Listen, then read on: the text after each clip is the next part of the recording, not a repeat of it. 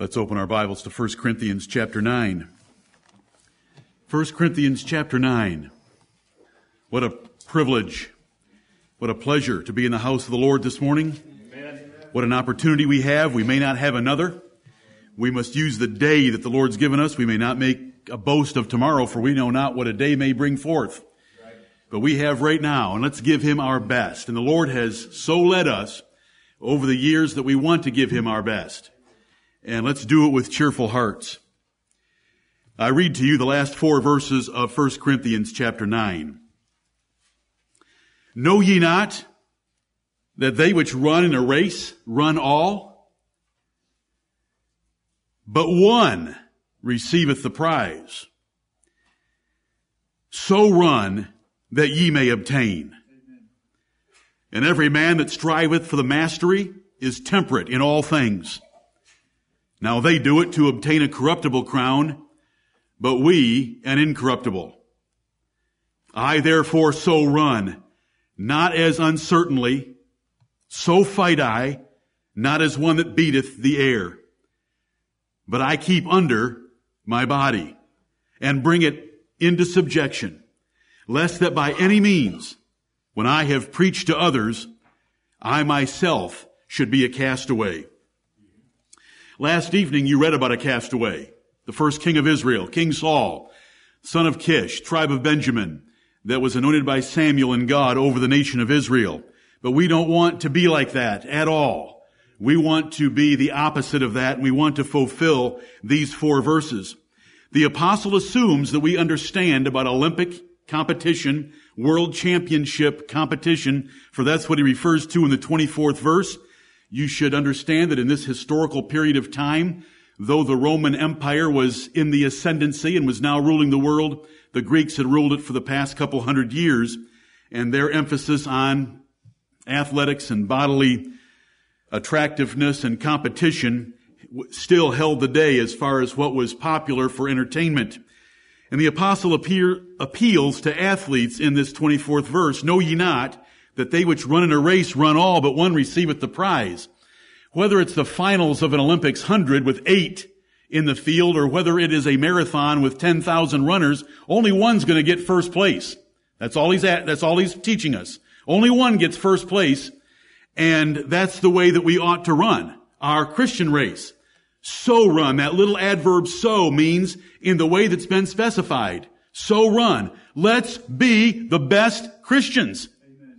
Let's not settle for average. Let's not settle for second best. Let's not settle for a bronze medal. Let's go for the gold. Let's burn ourselves out for the Lord's sake.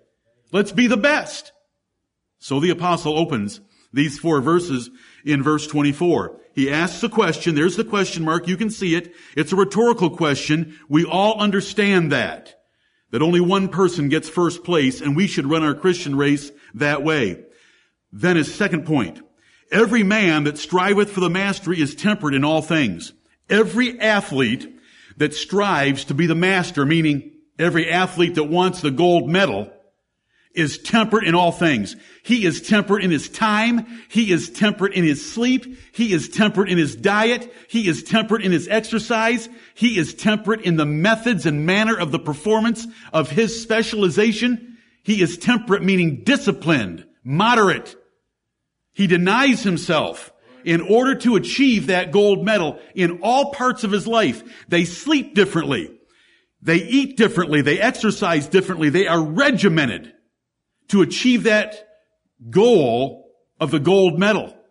And so should we. They do it to obtain a corruptible crown, but we an incorruptible. We should be self-disciplined and moderate and denying ourselves in all the ways that take us away from the prize of the high calling of God in Christ Jesus.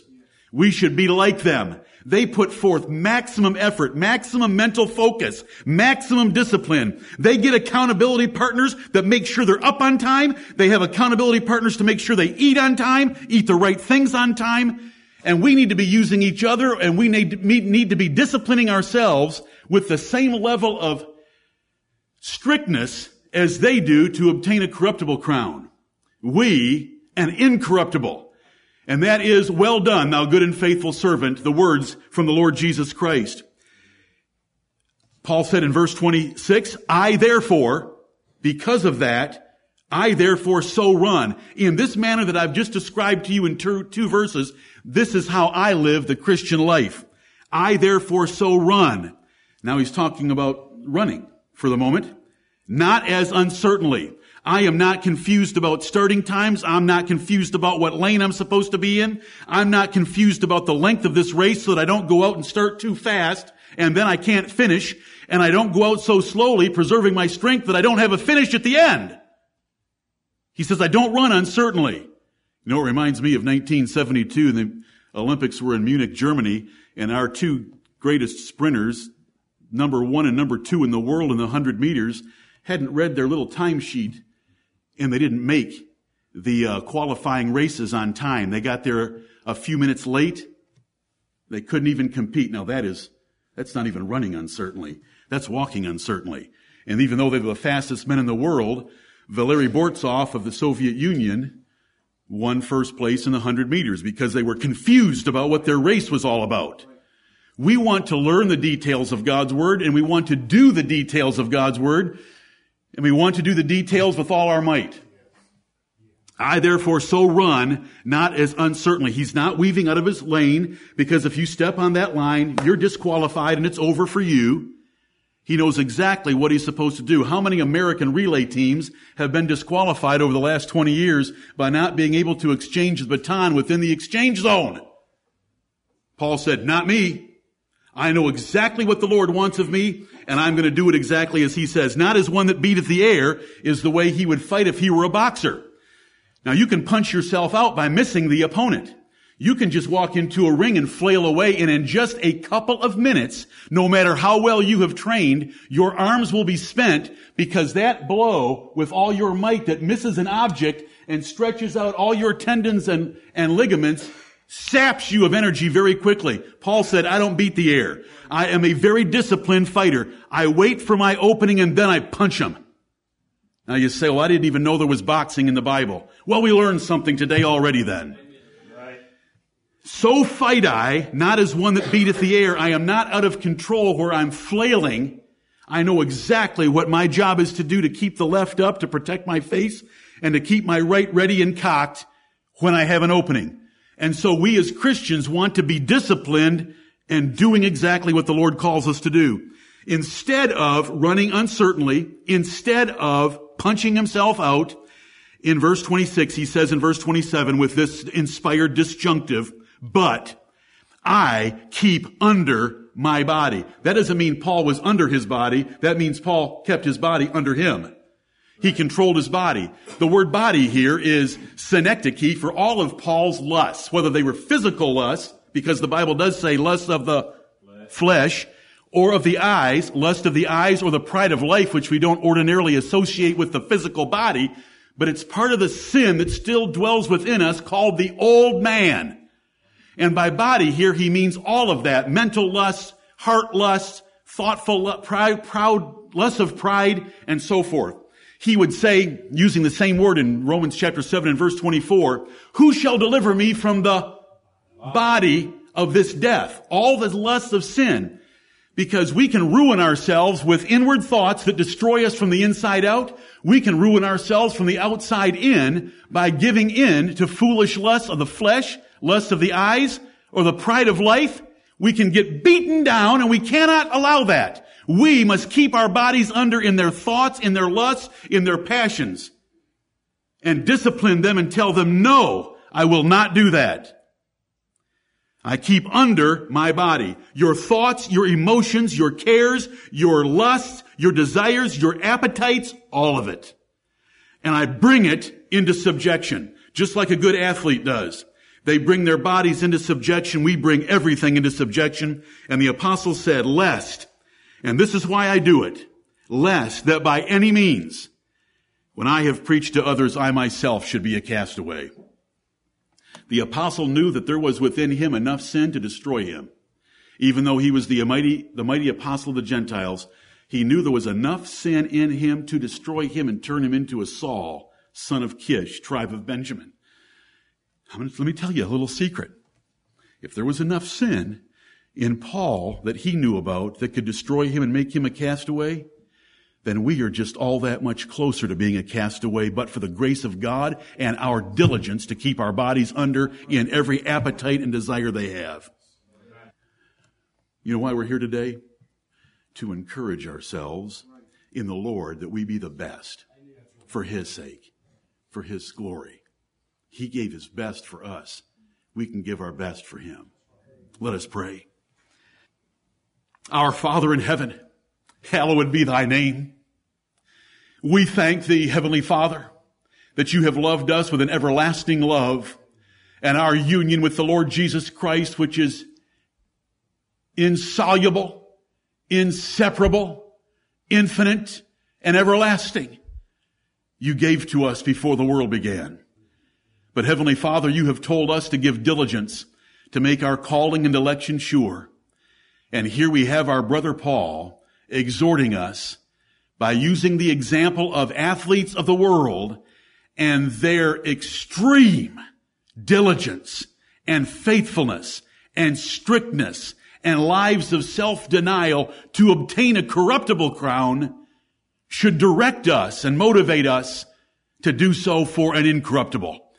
Heavenly Father, have mercy upon us this day. We want to make our calling and election sure.